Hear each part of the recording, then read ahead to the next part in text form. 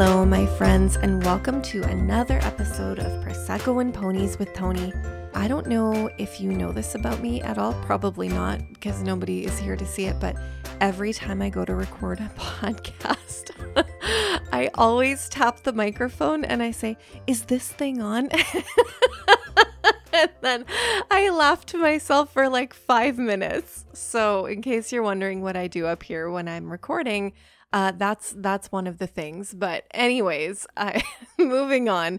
Welcome to another episode of Prosecco and Ponies with Tony, where it's like someone took your cool drunk auntie and then told her she had to stay home for 8 months and give her a fucking microphone. Anyway, you know that saying, revenge is a dish best served cold? Well, apparently this expression originated in the 1800s. And the idea behind it is that revenge is more satisfying and beautiful when you have had time to prepare vengeance that is well planned or unexpected. I mean, who doesn't love a good revenge story, right? Revenge is one of those weird things that can truly inspire passionate feelings and really diabolical plans, which are my favorite. Anyway, on today's episode, I wanted to keep it short and sweet because I knew I needed to get an episode out. I've gotten some pretty testy messages from people. Cyan, I'm looking at you. And I really appreciate that anybody even cares about listening to these.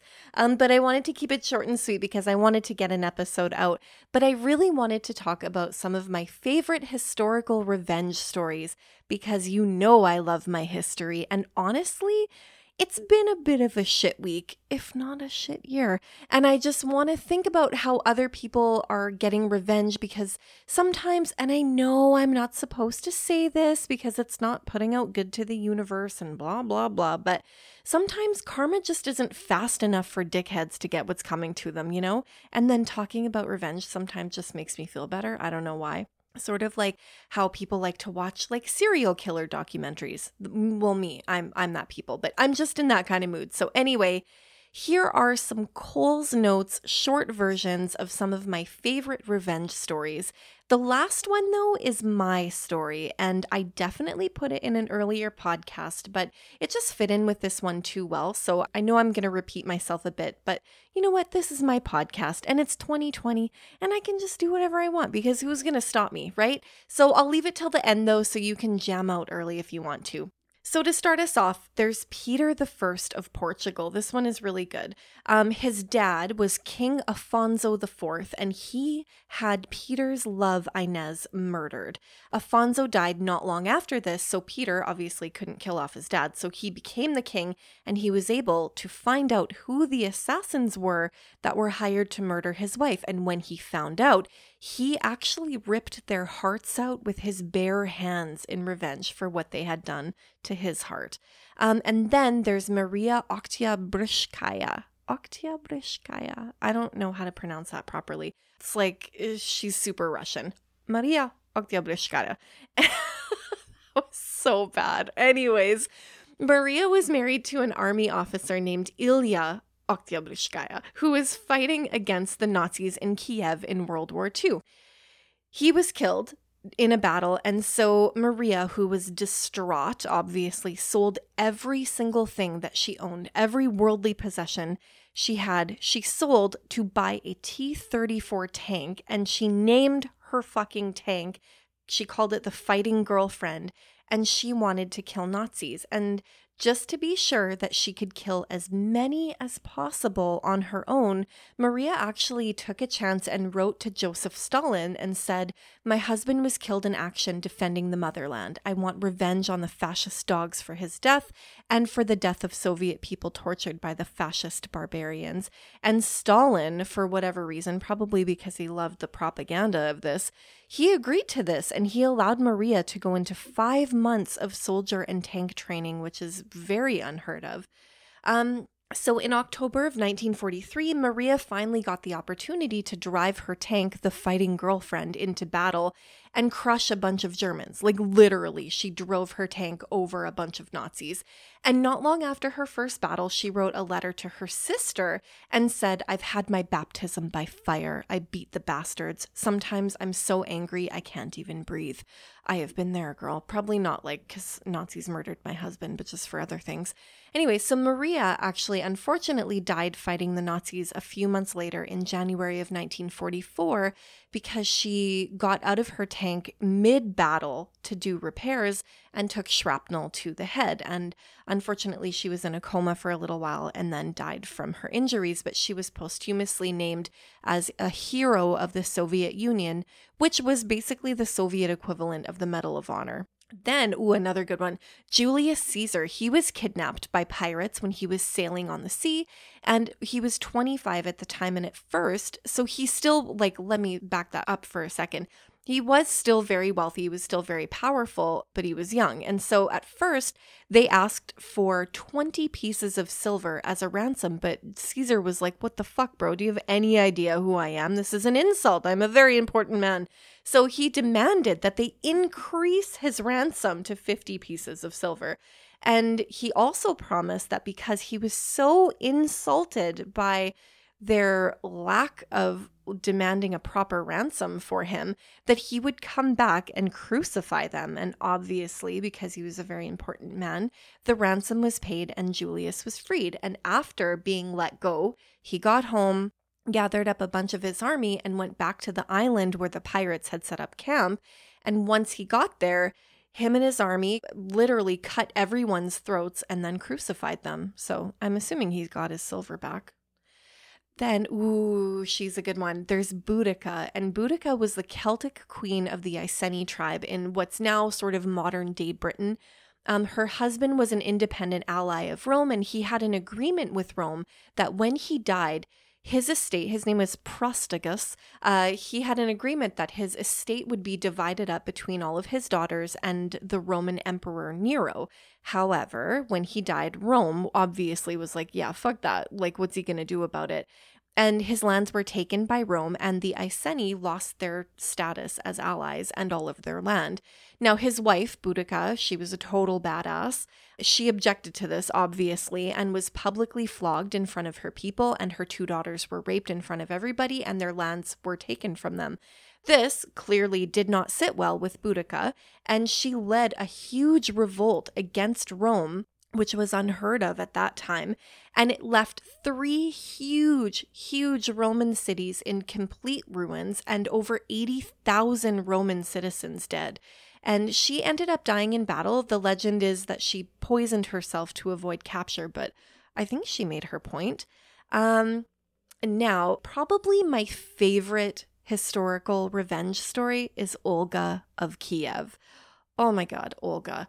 So Olga was born sometime around 900 AD in what is now Russia. So she was married to the Prince of Kiev, whose name was Igor, and together they had a son. In the year 945, Igor goes to a place run by his opposition at the time, who were called the Drevlians. And the Drevlians were basically his angry neighbors that were sick of his shit because he kept trying to take over their area and boss them around and make them pay tributes to him and his people, which is essentially like their version of taxes. But anyway, when he was on his way to them for a tribute to demand money and honey and furs from them, a group of Drevlians overwhelmed his party and captured him, and holy shit, they definitely did not just let him go on about his business. Rosishka, Rosamund. Hi, that's very loud. Sorry, my dog is snoring in the background. Anyway, where was I? Okay.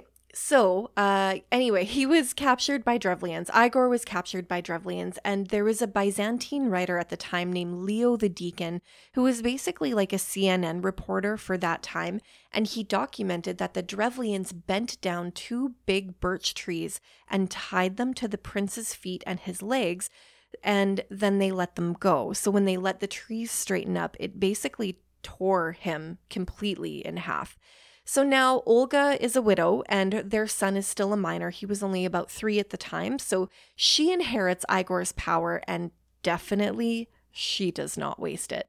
Now, the Drevlians think, okay, we got her husband, so now let's just join her with us because basically she's a weak, sad woman and probably needs protection, right? So they send 20 guys on horses to Olga. They send them the next day to tell her, hey, sorry, like we killed your husband. He was shit, but fuck that guy. Come marry our guy. His name is Prince Mal. Now, Olga, who clearly was the ultimate queen of the poker face, is devastated, but she tells them, oh my, this is quite nice. Thank you so much for getting rid of that prick. I will absolutely consider this wonderful offer. Why don't you come back tomorrow and the people here will do a ceremony in your honor?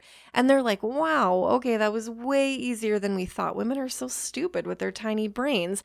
And so they leave so that they can come back the next day. Now, after these 20 clueless dudes leave Olga's court, she has her people dig a huge pit. The next day comes, these 20 guys come back on their horses, and she's like, oh my, let me show you this cool boat ceremony our people do. And they're like, whoa, okay, we get a ceremony? So they all head out towards the water. Once they get out there, there's a whole small army of Olgas, and they attack these 20 Drevlians and throw them into the pit that they dug the night before. And Olga stands over them, probably saying some pretty harsh shit as her people bury them alive. But here's the thing. Olga is not satisfied with that because she knows there was way more of them responsible for her husband's death. So, cool as a cucumber, she sends a letter to the Drevlians with her people and sends them this whole big messenger party and asks them to please send more men to prove that they're really serious about this whole marry your husband's killer and join the tribes thing. So basically she tells them okay, we'll send more men here if you're really serious. So they're like, okay, God, this lady's an idiot.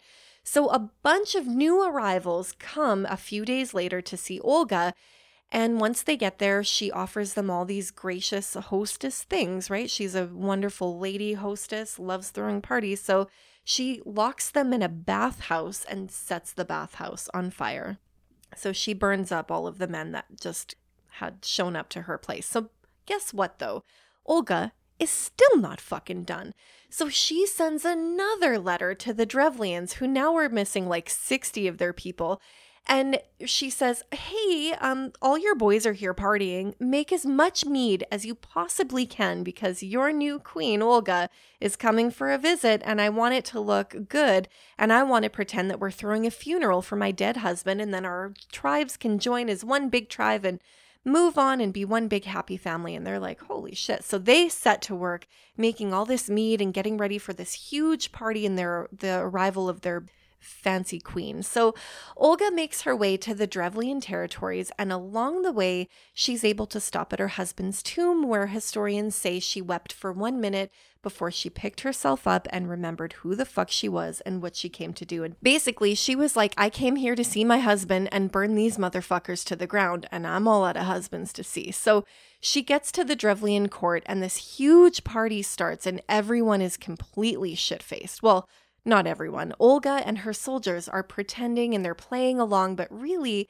they're staying pretty coherent because they have a plan. And once all of the Drevlians are hammered, they're all partying into the wee hours of the night, Olga raises up and unleashes her rage and orders her soldiers to attack. And between Olga and her soldiers, they kill 5,000 Drevlians in one night. Now, you'd think that it ended here, but it certainly did not. That's why this one is my favorite, because she just keeps going. So there are still Drevlians left, and this simply would not do for Olga. So she gets her squad, she goes home to get more weapons and more soldiers, and then she comes back before the blood has even dried. Now, the Drevlian territories that are left, basically, they have no real leader because anyone, all the who's who of all these people, anyone super important would have been at the murder party. So she comes back and she says, oh my God, you guys, I am so sorry. I murdered all your leaders and all your friends, but it had to be done. You understand. And I feel much better now. Let's move on, shall we? And these poor people, all these like poor farmers and peasants, they've lost their families and their friends and they have no leaders left. So they're just floundering around and they're like, okay, please tell us what you want. And they even try to pay her with fur and honey. And she says, okay, my babies, okay, keep all your stuff. Just give me like 3 pigeons and 3 sparrows from each of your houses. And they're like, okay, sure. Yeah, here's our house birds, Olga. And so they give all these birds to Olga, who's now taken up residence in the Drevlian palace, basically. And she has all of her soldiers attach a thread holding a piece of sulfur and a small piece of cloth to each pigeon and sparrow. And after they do this, they wait until the middle of the night. God knows how long this must have taken. But they light all of the sulfur and these little cloths on fire and let the birds go. And of course, what happens, these poor little winged babies fly back to their homes and their nests because they're fucking on fire and they're scared. These little flaming birds fly back to everyone's houses. And obviously back then, everything was made of hay and wood. And so these little birds burned down every single home. And whoever didn't die in a fiery hut was murdered by Olga's soldiers when they were trying to run away or taken captive to be used as slaves. So I guess I'd say Olga pretty much wins that revenge game. I don't think that one can be beat. Like, she burnt down an entire, people, really. Anyway, sorry, the last story is one that I've told already, but it fits in too well with this episode, and I have a ton of new listeners, so I'm just going to tell it again. So if you've already heard this story, please feel free to move on to greener pastures now. Get yourself a drink, go watch some Queen's Gambit or something. I don't know, wear a mask, wash your hands, I don't fucking know. Anyway, I just want to start off by saying I'm not super proud of how I handled this situation. I probably could have done, spiritually, I probably could have done a better job, but what's done is done, and so this pretty much is only my personal story of revenge. In general, I don't really like confrontation. I'm not a person that just wants to start arguments over things, but a few years ago, quite a few years ago, I was in a really popular fast food restaurant with some friends, and I happened to see a girl that I knew from way back in elementary school, and I recognized her right away because it honestly looked like she hadn't aged at all. She just basically got taller. Back in the day when I saw her, I was still kind of coming out of my goth phase, so I had a really pale face and dark hair, lots of black eyeliner, and I mostly only wore Marilyn Manson and metal t-shirts, which I kind of still do now, actually, now that I think about it. But I saw this girl and black hair, lots of eyeliner, white face. And I was like, oh my God, hey, blah, blah, blah. How are you? We went to elementary school together. It's Brittany. And I'm looking at her like, you must remember me. Now, in elementary school, this girl was super popular, probably one of the most popular girls. And she was one of those blonde, skinny girls that went to Disney every year with her happy, wholesome Christian family and always had the newest clothes and cool toys and blah, blah, blah. And I obviously was not that kid, and I was not part of that group, and she was never nice to me even when we were little. And I remember once that maybe it was grade 3 or 4, probably grade 4, I got one of those pity invites to her birthday party, and it was horrible because her and her other popular friends made fun of me the whole time, and I just remember crying in her bathroom until it was time to go home. So anyway, now I'm older, whatever, we're grown up, I see this girl, and I'm willing to let that shit go because I'm an adult. So again, I'm like, hey, we went to school together, and I shit you not, it was that classic movie moment where a group of blonde cheerleaders visibly sneer at the loser trying to talk to them. And she looks me up and down with her friends all sort of curled around her. And her lip is curled up in almost an actual snarl. And she snaps, I never went to school with anyone that looked like you. And then all of her friends started to giggle and laugh and call me a freak and just say really shitty things. And so now I'm standing there with red, hot, embarrassed cheeks. And you know that sick feeling that you get in your stomach when people are just being so awful to you? And I'm like, okay, this bitch has not changed one bit. What an asshole. And then this is the only time I've ever done anything like this. But do you remember when you used to be able to get free refills on drinks at fast food places? let's say, for example, you got a large Coke at McDonald's and then they would refill it for you. Maybe they still do that. I have no idea. But I went to the counter and I asked to get my giant Coke refilled all the way up to the top. And I was seething because I was just like so humiliated and I felt small and like insignificant, and I just felt all of those like emotions from my childhood come over of being like picked on and just, having this girl be so shitty to me for no reason. So on the way out, oh my God, my cheeks are seriously hot just like thinking about this, but on the way out, she was sitting with her asshole back to the door, and I fucking took the lid off and I walked up behind her and I dumped the entire full huge cup of Coke on her head. And then I put the cup upside down on the top of her head and I fucking ran. So I heard shrieking and yelling as I got into the car, and her friends were all crying and they burst through the door to yell at me while we drove away through the parking lot. And I actually heard later from some friends that were still in the place that all the girls were huddled together crying, and she was covered in Coke and they were like touching her hair and everybody was crying, and they asked the people at the restaurant to call 911 for some reason. I'm not sure how an ambulance would have helped her, but whatever. Anyway, I still think about that, but that does it for this episode. And surprisingly, talking about these revenge stories, I feel a little bit better. So if you have any revenge stories or any stories at all that you would like to share with me, you can find me at Prosecco and Ponies on Instagram, Facebook, and Twitter. You can email me your stories or DM me your stories, but my email is proseccowithtony@gmail.com. That is it, my friends. Thank you for listening. Stay hydrated.